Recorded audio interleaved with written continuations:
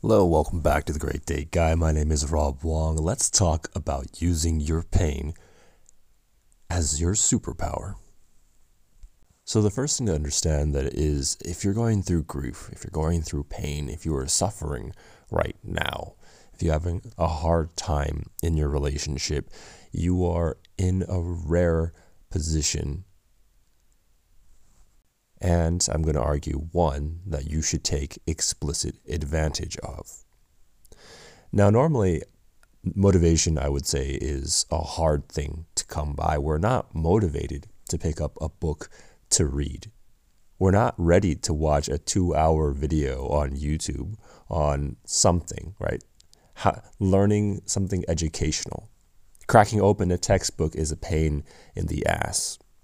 But there's a unique change that happens when you happen to be going through one of the darker phases of life. And in the psychological community, that change is known as cognitive dissonance. Now, cognitive dissonance is basically when your brain is grappling with two ideas. One is what you held to be true, the fundamental truth that you relied on. And it might not have taken very long for you to arrive at this truth. Maybe the truth was that I'm in a great relationship and I love this person.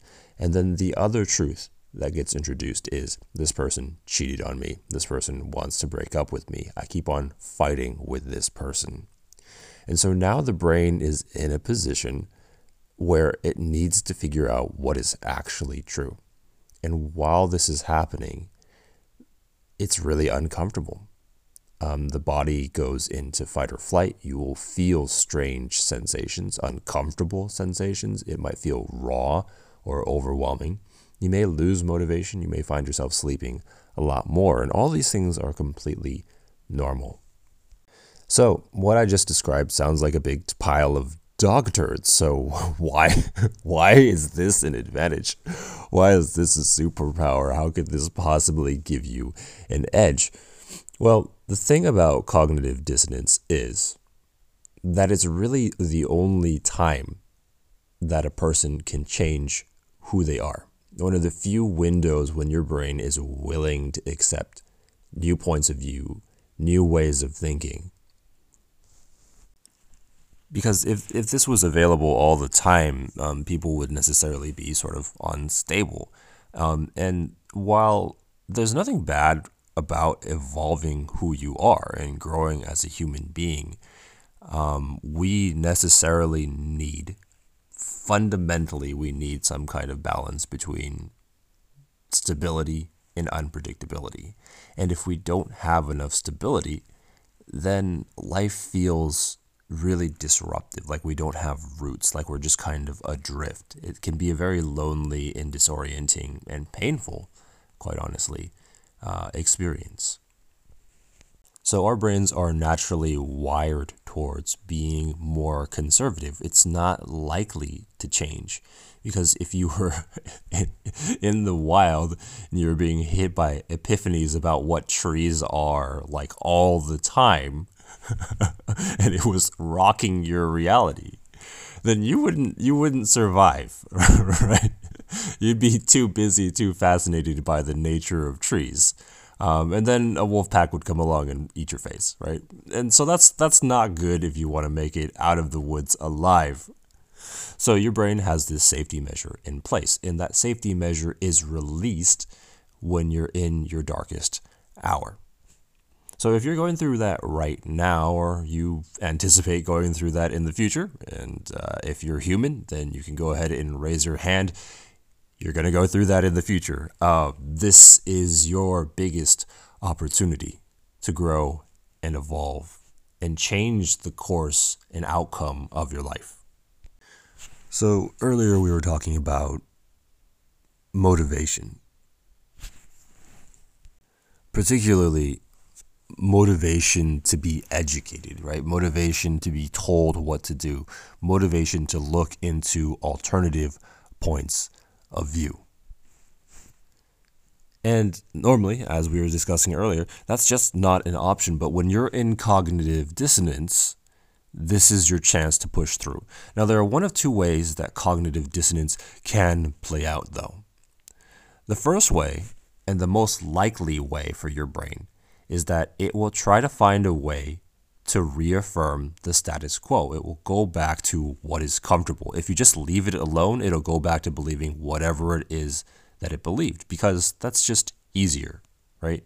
It's simpler than trying to navigate infinitely, right? Always searching for weeks or months or however long it takes to find that new epiphany, that new aha, that point of view that helps us understand our current situation a little bit better and gives us that much more of an edge. But the other way is to begin searching for answers. And initially, your brain is going to resist this. It's going to want to lie in bed and scroll through Instagram infinitely. It's going to want to be on Facebook or whatever, TikTok, and not buckle down and do any of this. So the way that I get around this is that I download an audiobook and then I do something while I listen to that audiobook. So maybe I go for a drive and that book is playing in the background. So I'm not having to do a lot of heavy lifting. I'm just there and I'm just listening. And if you're more of a visual person, you may find that it's useful to watch a video on someone's masterclass. So head on over to YouTube, watch a TED Talk, right? Get in touch with an expert. And I think the most beautiful part about the world that we live in right now is the fact that we can get in touch with an expert for free a lot of the times, right? And if you work with me, it's like $250 an hour. If you work with other top level coaches, like the top of the top, the 1% that coach the 1%, they're charging thousands or tens of thousands of dollars an hour, right? And all of us, every last one of us, is giving out our best information for free, right? Or we have it out in a book somewhere, and the book is like $10 or $15. So the value exchange here is absurd. It's insane. And if you know anything about the rule of five, and I believe we cover off on that in another podcast, the rule of five states that we become the average of the top 5 people that we spend time with. And books count. Books count, right? The reason why spending time with other people helps us become the average of who they are, including their income, including their charm, their charisma, their way with other people, is that if you pay attention, you can begin to see how they think about the world.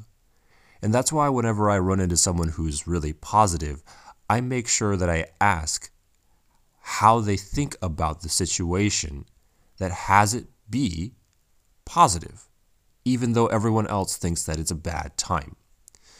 So one of the things that I was asking about was Disneyland with a gal that I used to date. And I hate Disneyland, right? It's really stressful. It costs too much money. Parking is just a nightmare, and you have to take a tram, and it's like packed with people, and you have to wait in line. It's like paying money to wait in line, right? And then when you're done paying money to wait in line, you pay like twice as much money that you would anywhere else to get like okay food, like mediocre food. It's a solid like 6 out of 10 every single time. Doesn't matter where you go, right? To me, oh, and there's no shade. So it's not that fun for me. But I have a friend who loves going. And so I had to dig in, like, why do you like it? Especially, why do you like it when there are crowds around? And what she told me was, well, I'm looking for happy people. I'm looking to see who's enjoying themselves, and I just watch them. And while I haven't mastered that particular skill, it's really, really useful to have in the back of my mind. And it reminds me of the fact that we all exist in parallel realities, and what we pay attention to becomes our life. So if I'm always paying attention to what pisses me off about Disneyland, my life is going to be, especially if I live in Southern California, a series of complaints about Disneyland. But if I am paying attention to who is enjoying themselves around me, who is having a great time, then my world is filled with joy and happiness. So you catch my drift. Now, we've made a slight deviation here, but this all circles back around. That's the reason why books are valuable. You will be reading the book specifically for strategy, although strategy will help your brain calm down if you have some feeling that you have control over the future. That's useful. That's one of the reasons why you want to be in information gathering mode when you're in pain. But the other reason is you get to start to observe how this person thinks about reality, such that they think that breakups are easy, right? You want to observe how they think about reality, such that they think dating is simple, effortless, or relationships, same thing. What does this person do that has relationships be effortless for them?